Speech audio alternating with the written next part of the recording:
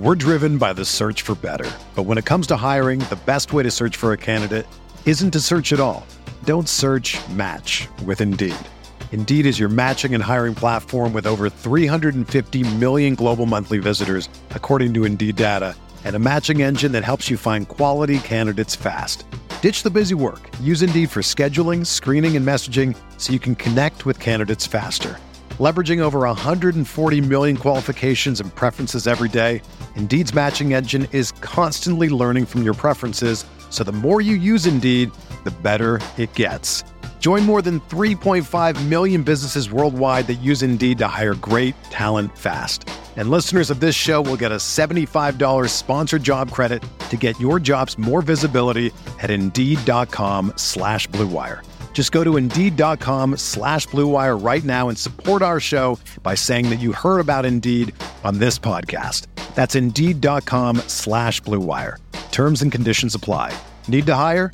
You need Indeed. This podcast episode is brought to you by Coors Light. These days, everything is go, go, go. It's nonstop hustle all the time. Work, friends, family, expect you to be on 24/7. Well, sometimes you just need to reach for a Coors Light because it's made to chill. Coors Light is cold lagered, cold filtered, and cold packaged. It's as crisp and refreshing as the Colorado Rockies. It is literally made to chill.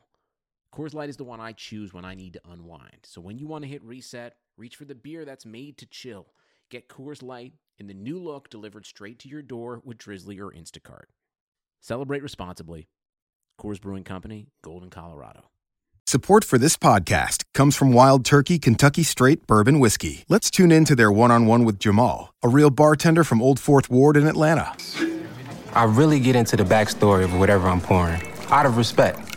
There are literally years of experience behind these bottles. Wild Turkey, same recipe since 1942.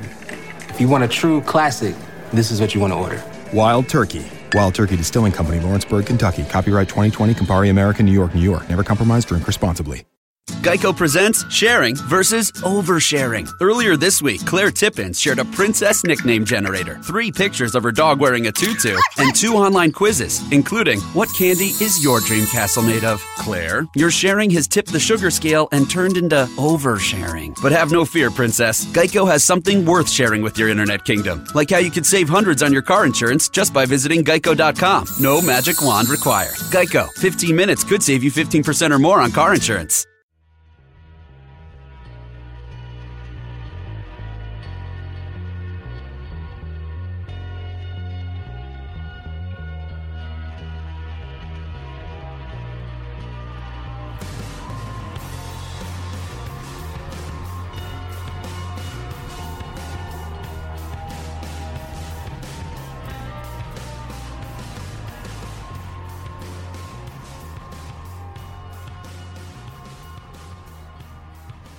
Welcome into the RotoWire Fantasy Football Podcast, brought to you by DraftKings.com, the leader in daily fantasy sports.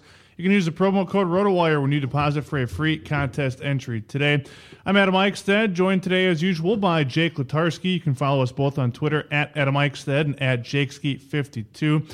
This is our final Tuesday episode of the season. The podcast will be back Friday, January 2nd, which will be a playoff preview focusing on DFS, playoff pools, and predictions, probably a few topics focusing on the season as a whole as we look forward. But today's podcast will be focused on the top waiver wire pickups of the 2014 season, kind of a look back, as well as some strategies used to help recognize these types of values moving forward. A reminder, this podcast always available for subscription on iTunes and Stitcher, so please leave us a nice review if you happen to be listening on those platforms. Well, as is usual, Jake, on these Tuesdays, we do give a quick recap of the Monday night affair and final Monday night game of the season. It was actually a good one last night. Broncos falling at Cincinnati 37-28. Most of the conversation going to be centered around Peyton Manning and his 4-interception evening, one return for a touchdown, a pivotal one late in the ball game. Peyton Manning did get over 300 yards, 311 on 28 completions, 44 attempts, a couple of scores. There was some concern going into this game, though. He's not really had Peyton Manning-like numbers the last few weeks coming in. Yeah, there's always that chance. We thought, we've been seeing Denver offense kind of slightly transitional, almost a run-first option. And And now when they had to come out and throw the ball because they were behind, it just all of a sudden it didn't work out so great for him. It wasn't a total disaster from a fantasy perspective. He still had a 300-yard game, had a couple touchdowns. If you're taking away points for interceptions, that kind of brings you down to the 15, 20-point range. But it's not like he put up an Andrew Luck day like in Week 16. So, yeah, like I said, not a total disaster, but I don't know. I think overall I'm just a little bit concerned about, I guess, the Broncos, because you never want to back your way into the playoffs in this league. The teams that win championships always go into the playoffs hot. And if hopefully Peyton Manning, we'll see how all the seeding and everything plays out, but hopefully he gets some work in Week 17 and is able to at least show some signs, because he has struggled in the playoffs in the past outside of that one Super Bowl win. Obviously, with this many points combined with these two teams, you're going to have some nice offensive outings. C.J. Anderson running the ball for the Broncos, 18 carries, 83 yards, 1 touchdown. Also 8 catches for 55 yards. So especially in a PPR league, you really cashed in on C.J. Anderson. Emmanuel Sanders, he continues to play well as of late. 6 catches, 2 of which went for touchdowns, 70 yards total. And Demaryius Thomas, 7 catches on 14 targets, 115 yards, did not score, though. But again, big offensive outputs from several weapons on that Denver side. Yeah, I would bet that Manny Sanders was definitely on a few championship teams this year. Did have an excellent year. Outproduced Wes Welker in every facet of the game. That was kind of the comparison, and the two had a similar average draft position. Demaryius Thomas, I still think he heads into next season as possibly the number 1, or at the very least the top 3 wide receiver. He started out a little bit slow, but has been overall consistent and helped fantasy owners that were using him. Julius Thomas was everyone thinks of him as a top 5 tight end, but he really hurt fantasy owners towards the end of the year, not only with the injury, but he was, of course, very tempted, and I'm guessing most people that had him used him this week, and was just not able to produce. Wasn't the most efficient, 2 catches on 6 targets, and just not seeing the same red zone looks that we were accustomed to after that super hot start for Denver. By the way, in Week 17 to wrap up the season, Denver at home against Oakland. On the other side last night, Andy Dalton gets that much-needed primetime victory last night. Did throw for just 146, 2 touchdowns and an interception. So the numbers don't really jump out at you, especially if you were a Dalton owner and needed some production here this weekend. But from a reality standpoint, got the job done enough to pick up a crucial win for the Bengals, get them into the postseason. But it was really Jeremy Hill who carried the day, literally 22 carries, 147 yards and a touchdown last night. He really stood out. Yeah, he continues to stand out as he's slowly starting to take this role over from Giovanni Bernard. And Hill, he kind of got going with the bang with just over 10 minutes in the first quarter, ran 85 yards. And that really kind of set the tone for the game. So if you look at the rest of his carries, if you take out that 85-yard run, the average may not be great, but the big run allows him to finish with a 6.7 average. And you look to him and compare him to Giovanni Bernard, who carried the ball just 8 times for 36 yards. But Bernard, of course, is the much bigger factor in the passing game, catching all 5 of his targets for 45, and he caught a 22-yard receiving touchdown from Dalton. So you kind of wonder what to make of this backfield situation for Week 17 and even next year moving forward. And I almost start to look at New Orleans. I think there's a pretty parallel comparison between what Hill and Bernard are doing to what at least New Orleans wants to do with Mark Ingram and Pierre Thomas. Pierre Thomas still getting a few carries, but primarily the PPR type guy who's getting the screen passes and those types of plays. Another similar situation would be almost LeGarrette Blount and Shane Vereen in New England, where Jeremy Hill would, of course, be the LeGarrette Blount, gets the most of the carries, gets the rushing touchdowns, and racks up more rushing yards. But Vereen is there for third downs and passing game situations while still getting a few carries on his own. So I think that that's a pretty accurate comparison that we can model this off of moving forward and looking ahead to next year. The other big storyline where it comes to the Bengals, of course, looking at the health of A.J. Green, their talented wideout. No catches last night, was targeted 4 times, but had an apparent bruised bicep in the first quarter that limited him, obviously, throughout the rest of the night. Now you look ahead to Week 17. They've got a game that's been flexed to Sunday night. It's a pivotal game. They'll take on the Pittsburgh Steelers. Again, this is one of those situations. Keep it tuned to rotowire.com and all the podcasts to see what exactly is happening. But what do we expect from A.J. Green the rest of this season, and even looking further beyond? It's been a roller coaster ride this year for him. Yeah, well, I'm assuming that Clay and DVR will mention him on Friday, so heading into the week. But this game that the Bengals play with the Steelers, it's for the AFC North division, so it's a big game. That's why it got flexed to the Sunday night game. Right. And what that really does is hurt any fantasy owners that are playing Week 17 because you're going to be kind of out of luck when it comes to finding a replacement if he is a surprise inactive. And of course, he says he expects to play, but how many athletes have we heard say, "Oh yeah, I'm going to play," but then when the tests come back and the medical staff gives their input, that starts to go, maybe down the drain. But, on paper, a bruised biceps, you'd think with a game this meaningful, he will suit up, of course, barring any setbacks. It's not like he needs to have a full week of practice to get into the game, but nonetheless, a situation worth monitoring. If Green can't go, there are a few other kind of situations to take a look at. Of course, Mohamed Sanu picked up the slack earlier in the year. We're going to talk about this a little bit more later when we talk about waiver wire, awards or the best pickups of the year. But however, Jermaine Gresham is also going to be back in this mix here for Cincinnati, and he wasn't much of a factor earlier in the year, dealt with his own bumps and bruises, but he led the team in targets last night, 11 targets, caught 9 of those, so pretty efficient. Only turned that into 62 yards, but he's always a threat down in the red zone area and will be someone that Dalton looks to help move the chains, perhaps. And so Gresham leading the way with 11 targets, and then the second highest targets were Giovanni Bernard, who had just 5. So those of you who were counting on Sanu earlier, maybe not so much in Week 17 if you need it. Possibly a couple other options to look for, and of course then I just want to throw out there, Cincinnati defense had a pretty strong game for owners that were still using them, although it wasn't really the logical play going against Denver. They did score a touchdown, had 4 interceptions, of course, and 2 sacks. You don't really expect that from a defense going up against Peyton Manning, but perhaps Cincinnati could give Ben Roethlisberger some trouble in Week 17. So a situation to monitor for those leagues that do play Week 17 of action. Yeah, they certainly came out, helped obviously solidify that needed win for the Bengals.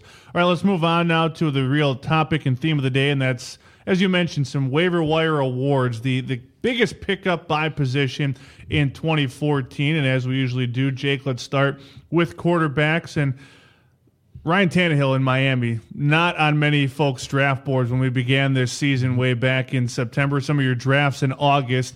You look at what he ended up doing, though, finished in most formats, a top 10 quarterback, more than 3,700 yards passing, 26 touchdowns, an outstanding year for Ryan Tannehill. Yeah, absolutely helped a lot of fantasy owners, and he was available to pick up in a decent amount of formats. Of course, 2 quarterback formats, he's gone off the board. Right. But he was barely in the top 20 in most draft boards, at least in average draft position when we were starting to look at this prior to the season. And of course, he finishes a top 10 quarterback. And with a lot of these awards, we're going to look at when their breakout game was and how you can take those and maybe extrapolate it a little bit moving forward. But I would argue that Week 1 was his breakout game. He went out right away, came out against a very tough New England pass defense, and threw 2 touchdowns, completed 2 passes of 20 or more yards. We kind of knew from then on that he might end up being okay. And he's thrown multiple touchdown passes in 8 of 15 games this season. So if you picked him up because you maybe took a middle-of-the-road quarterback and were playing matchups a little bit, chances are you got to profit off of some of these. And maybe you got 1 or 2 of his 3 touchdown games. Of course, Week 16 leaves a good, fresh impression that we're looking at there with the 4 touchdown game against Minnesota.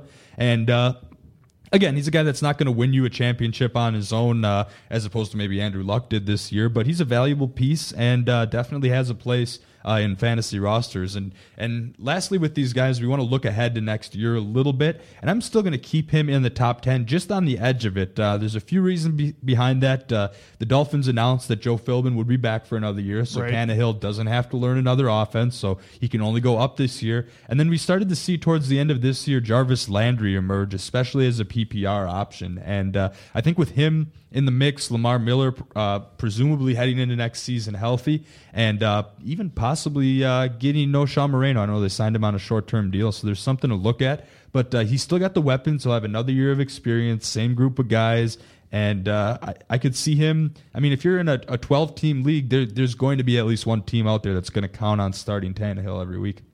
I also want to mention some honorable mentions for top quarterback pickups. Not many saw Mark Sanchez being productive at any point this season, especially with the Eagles. He did for a good stretch perform well. Also, Derek Carr out in Oakland. So guys that, again, progressing maybe to having higher draft prospects, again, looking ahead to 2015. Moving on now to running backs, and there's a trio to highlight here. We already talked about one, Jeremy Hill with the Cincinnati Bengals. We'll get a little bit back to him, but we got to start with Justin Forsett out of Baltimore, an 1,100-yard rusher with 8 touchdowns this season, also a factor in the passing game. Right behind him, though, not far behind, is C.J. Anderson, who came on about midway through this season for the Denver Broncos as they started to battle some injury woes with guys like Monty Ball. Through week 16, he had 166 carries for 762 yards, 5 touchdowns. So, and again, we mentioned Jeremy Hill, 3 guys that really just blasted on the scene this season. Mm-hmm. Yeah, out of all 3 guys, Jeremy Hill was really the only one that had a slight chance of being drafted in the later rounds this year. Otherwise, Justin Forsett probably wasn't touched. And same thing with C.J. Anderson. He was buried on the depth chart at the beginning of the year. And I just want to look at some of these breakout games. Justin Forsett, now keep in mind, he's had some of his worst games of the year the last 2 years. So, yeah, unfortunately hasn't helped many fantasy owners in the playoffs, but he got a lot of fantasy owners there, and that definitely deserves credit in its own. And he finishes the year as a top 10 running back in both regular and PPR formats. I took a look at that, and he really started to come onto the scene. You know, week 1, Bernard Pierce was a little bit banged up, and he ended up getting the majority of the workload then. But then, after the whole Ray Rice saga unfolded, it became a toss-up in Baltimore as to who was going to take this. So it was Forsett, Bernard Pierce, Lorenzo Taliaferro, who was the preseason rushing leader, I believe. I mean, it shows how little you can take that into account, those numbers. But overall, he won the job and caught himself a fair share of passes out of the backfield. And looking ahead to next year, I like Forsett as a top 15 running back. He'll probably be gone in rounds 3 or 4. I don't see all of a sudden Pierce or Taliaferro rising up. The biggest threat might be if they draft someone because, of course, the lifespan of a running back's very short. C.J. Anderson, on the other hand, he is arguably the fantasy MVP if the season lasted from just weeks 10 to 16 because he broke out in week 10, had 90 yards rushing, 4 catches for 73 yards and a receiving touchdown, and then he just kept up the consistent production moving forward. And, of course, the overall stat line, 762 yards, 5 touchdowns, 32 catches, 304 yards. That didn't really start going consistently until about week 10. Maybe had a few carries, passes sprinkled in there before then, but C.J. Anderson carried a lot of people to fantasy championships if you were able to jump on him early enough. And looking ahead to next year, his status is very much hard to say. Like if you tell Dream Camp that he's kind of going to be the number 1 guy on the depth chart, he arguably ascends to roughly a second rounder, but I'm always very cautious with Denver running backs because remember both Ronnie Hillman, Monty Ball, they're both going to be back from injury and presumably in the mix. However, Denver running backs have not had much job security in the past couple seasons. They always came in with Monty Ball number 1, then Noshawn Moreno took it away, and then this year it seemed like Hillman was taking it away more so due to injuries. So it's you want to be a little bit leery with Denver running backs, but C.J. Anderson is really the total package, especially in a PPR due to his pass-catching ability. And you have to consider him 2nd, 3rd round next year, provided everything kind of stays the same, no playoff injuries, nothing like that. And, the status quo maintains looking into next year. Of course, don't want to talk too much more about Jeremy Hill. We already touched on him in our Monday night recap, but he'll be just outside the top 10 as well. So these guys are both finished in our final end of season cheat sheets as top 10 backs. Right. But outside of Hill, hardly any of them were taken this year. So, those are the guys that really won some people leagues this year. I know the champion of the league that I commissioned had Jeremy Hill carrying him this week, as well as throughout the playoffs. Honorable mentions at the running back position. Some other guys that came on the scene a little bit this year: Trey Mason, Matt Asiata, Brandon Oliver. Again, guys you're all going to want to likely keep an eye on as we head to 2015. I want to take a moment to thank our daily podcast sponsor, and that is DraftKings.com. Most of our full-on fantasy football seasons, Jake, they have wrapped up, but that doesn't mean you got to stop playing fantasy football. You can continue every single week at DraftKings.com. It is America's favorite one-week fantasy football site where you can win enormous cash prizes, again, every single week. Take all this research that you do by listening to us, by checking out RotoWire.com, turn it into instant cash on a weekly basis at DraftKings.com. Again, some examples. Last year, one player turned $11 into $4,000 just in one weekend. Another won $100,000 his first ever time playing. And this year alone, we've had 6 players win $1 million in a single day, all from playing fantasy football, and all by doing so at DraftKings.com. The season leader in 1 week of fantasy football. So head over to DraftKings.com, enter the promo code ROTOWIRE for free entry today. DraftKings.com, bigger events, bigger winnings, bigger millionaires. And again, be sure to enter ROTOWIRE for free entry now at DraftKings.com. Again, Adam Eichstead joined by Jake Letarski. We're handing out our waiver wire pickup awards of 2014, the top per position waiver wire pickups of the season. We'll hit now the wide receivers, and no real argument here. I mean, he's been really the storyline in some folks' minds of the NFL the second half of the season. That's the rookie Odell Beckham for the Giants. He's made spectacular catches. He's put up ridiculous numbers. Through week 16, 79 catches for 1,120 yards, 11 touchdowns. And again, he missed early portions of the season coming into the year. Yeah, week 5 was like the first time he played. So, and of course, maybe a little bit of a slow start there, but he is arguably the 2014 fantasy MVP all around. If you picked him up and started him consistently and kept your faith in him, chances are as long as you made the playoffs, you probably got a long ways in there. And the reason he was a pickup in the first place is because he had that lingering hamstring injury during camp, lingered into the first few weeks of the season. That caused him to be undrafted. Had he played in the preseason, which he hardly saw any action, we might have seen some of that raw skill set, and he might have moved up draft boards a little bit. But he was relatively unknown and really emerged in a big way. In my opinion, he broke out week 7 against the Cowboys, and although he only had 4 catches for 34 yards, 2 of them were touchdowns, and we kind of knew right then that Eli Manning was going to look his way in the red zone. Before that, Larry Donnell was a big-time red zone target. He even had 3 touchdowns that one game. Eli was constantly going to him in the red zone. But then, all of a sudden, when Beckham was at his disposal and that athletic ability to make sideline catches, leaping, one-handed catches, he blossomed and really grew into his own. And, of course, then he has, the catch of the season, Week 12, the catch of possibly all time, Week 12 against the Cowboys. So, looking ahead to next year, he's a late first round, early second round option, I think. And Chris listed is a little bit of a mock draft looking ahead to next year's draft boards. Had him as the very last pick of the first round, and I'm very much in agreement there. There's only a handful of receivers I like more, and it's more of the safe guys: Demaryius Thomas, Kelvin Johnson, Jordy Nelson, Julio Jones, who, of course, when he's fully healthy, is one of the best, and Antonio Brown. So he's just outside the top 5 maybe, but he's a top 10 wideout, and you could probably get him in the second round next year. I would have absolutely no problem with that. Other mentions, or guys to mention of note, Brandon LaFell, again, another guy with a slow start for New England, but really came on. He's so far got 883 yards and 7 touchdowns. And we already mentioned, again, a little bit out of Cincinnati, Mohamed Sanu, and what he was able to do, especially for any owners of A.J. Green when he started to deal with some injuries. And if you were able to pick up Sanu, I'm sure it certainly helped not only keep you alive, but maybe even push you into the postseason. Yeah, absolutely. Both of these guys were probably replacements for other guys. If you were a Danny Amendola or an Aaron Dobson guy, you probably made the switch to LaFell at some point because you were watching the situation closely. And the same goes for Sanu. He was really the savior if you were able to get him as far as A.J. Green owners go, because A.J. Green eventually rebounded to have a couple of the games that you would expect one of the top fantasy options to have. But Green did miss weeks 6 through 8. And in weeks 6 through 8, Sanu rebounded with 18 catches for 299 yards and 2 touchdowns. Of course, a lot of that coming in that breakout game. I guess week 5 against New England was when he really showed that he could be the number 2 option. 5 catches, 70 yards, and a touchdown, and that really set him up to take over for A.J. Green. If you remember, prior to the season, Marvin Jones was getting a lot of attention as a wide receiver too. He had that lingering injury that was going to cause him to miss the first 4 weeks of the season. It was.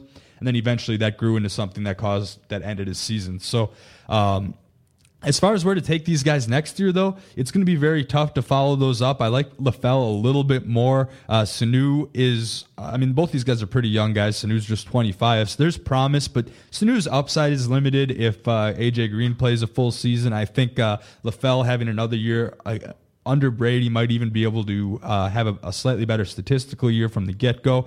But both of these guys they're borderline, like might creep into your lineup as a wide receiver 2 a couple weeks. Otherwise, probably still going to be drafted as a wide receiver 3 because we haven't seen this consistent production out of them before, and there's little reason to expect that now. So in keeper leagues, I'm probably not worrying about these guys too much because that type of production is replaceable in fantasy, especially if you keep listening to us over the Waiver Wire podcast, so you can get on top of hopefully guys like Odell Beckham, who I know we mentioned a few times there. Yeah, we certainly did. Waiver Wire honorable mentions at wide receiver: Martavis Bryant, Charles Johnson, Jarvis Landry. Again, guys that also came on pretty well this season, just not quite to the point and level of the previous 3. Moving on to tight ends, Jake, and let's take a look at a couple of guys. Jake Kelsey out of Kansas City and Delanie Walker from Tennessee. Now, Kelsey is somebody that we did talk about quite a bit early. Didn't have to late because he kind of established his presence, but was certainly a pickup, not somebody who got drafted very high. Finished with 5 touchdowns, almost 800 yards receiving. And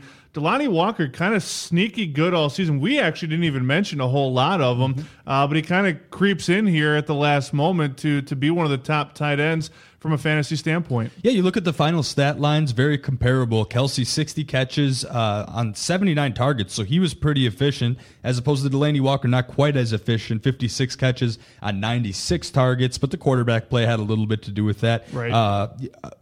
Walker had a little bit more yardage total, 847 compared to 778, and of course Kelsey found the end zone one time. And going back to Kelsey, his breakout game was really week 4 against the Patriots. He ended up with 8 catches, 93 yards, and a touchdown. And at that point, I almost raised the question, like, so Kelsey and Gronk, they're going off.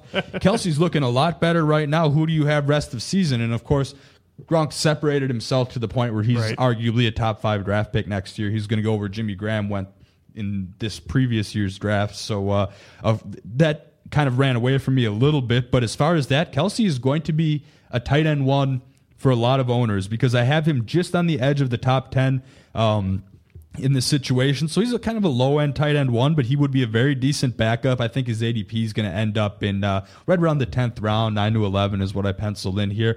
Walker, I'm not quite as optimistic about for next year because even though Walker finished as the number 6 tight end in PPR formats, number 7 in regular formats, he's going to be on the wrong side of 30 next year, so that has something to do with it. The quarterback play is just so inconsistent in Tennessee. We don't know exactly what we're going to get. If they seem to have moved on from the Jake Locker phase, but still might maybe creep back to Mettenberger, see if they have anything in him or Whitehurst. And, of course, they'll be a candidate to draft a quarterback early. Who knows if they'll go in that direction or if they'll trade that pick and try to go for other pieces. But even though there's a veteran, I think that his fantasy value will be limited in next season. And you look at his final line, like I mentioned already, 56 catches, 847 yards, and 4 touchdowns.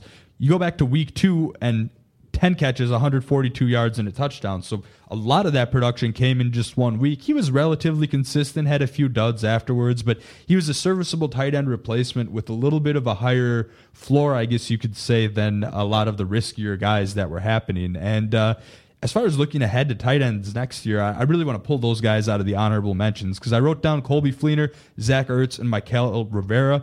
And both of these guys definitely helped in certain, or all 3 of these guys helped in certain matchups this year. Right. But as far as I'm concerned, the biggest opportunity to break out next season is Zach Ertz. We saw him get 15 catches on Saturday. He was someone that I thought I was really confident and optimistic about his status going into this year as a tight end in that offense, but now he's got another year under his belt. He shows that it doesn't matter if it's Foles or Sanchez throwing in the ball. I mean, maybe leans a bit towards Sanchez, but I'm sure whoever takes over next year will be comfortable with that tight end option. And, of course, Selleck will be another year older, and Ertz will be another year more experienced. So I think there's a very good chance Ertz has an opportunity to take that job out of camp. And I would be actually very confident with Ertz as a top 10 tight end. If I wait on tight ends next year and have to start Ertz week 1, I'm going to be totally fine with that just because it's almost a system thing. We go back to the Sanchez-Nick Foles. The reason Sanchez got an honorable mention is he did have a bad game against Seattle and a couple other games where his interception total was high, but the volume of passes he threw allowed owners to rack up yardage. And outside of a couple games, he threw a decent amount of touchdowns too. So if you were considering using him in week 16, he had a serviceable game for a quarterback, and if you had the other options there was something to go on. But not to get too far off track here, as far as tight ends go, Ertz is good. I also like Colby Fleener for next year, although he's more between the 20 guys, and right. Dwayne Allen is the red zone guy.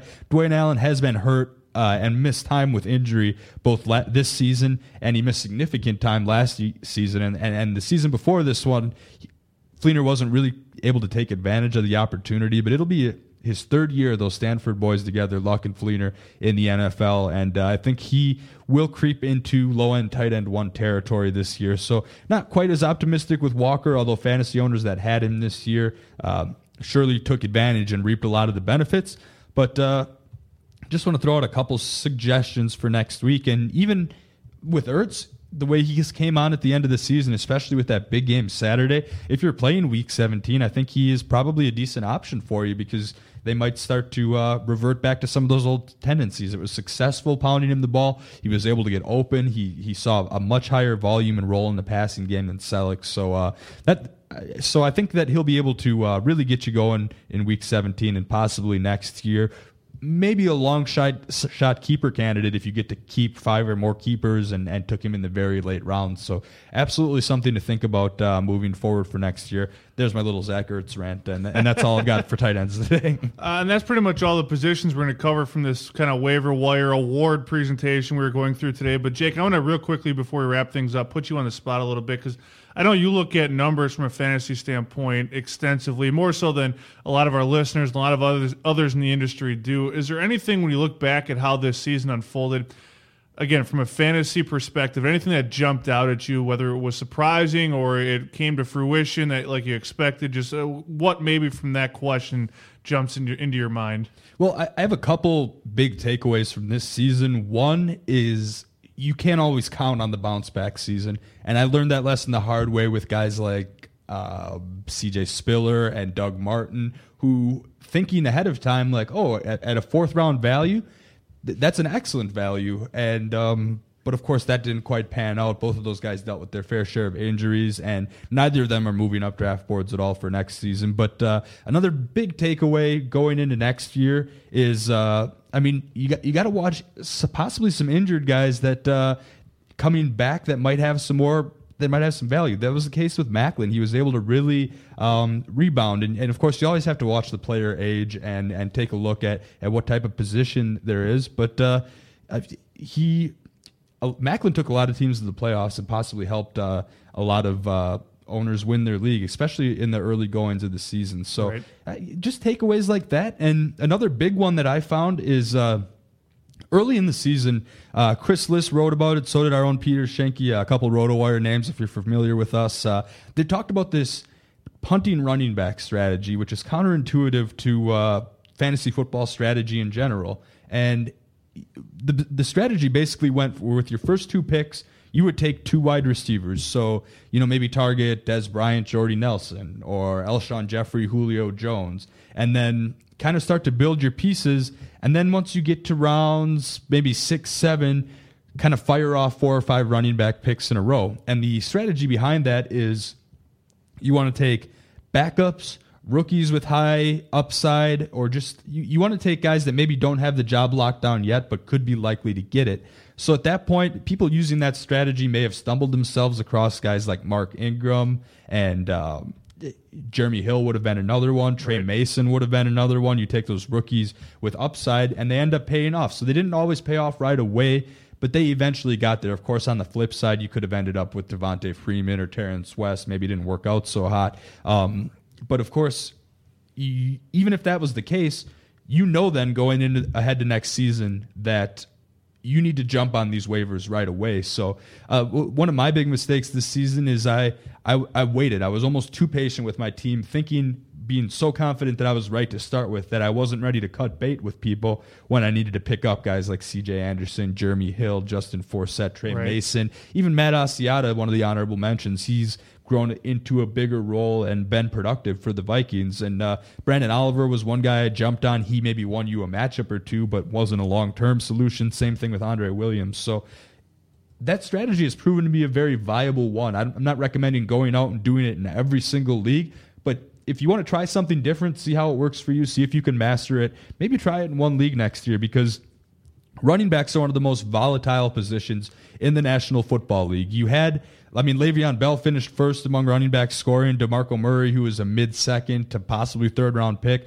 was the second running back scorer. And then you have Forsett, C.J. Anderson, and Jeremy Hill rounding out your top 10 pretty much. So if you have almost half of your top 10 as relative unknowns, that makes this punting running backs a viable strategy. So I just wanted to revisit that topic one more time. It kind of brings us full circle with where we started in the fantasy season, and kind of recaps how that strategy may have went for you. And it happened in a couple leagues. I watched Chris Liss win our Las Vegas, or come in second place by 2 points in our Las Vegas league using that strategy. And it's very viable. It's worth a try in at least one of your leagues, and something to consider. If you can hit on those sleepers, you are golden. Final get to know your host segment as Jake and I wrap up these Tuesday editions of the RotoWire Fantasy Football Podcast. And Jake, it's the holiday season.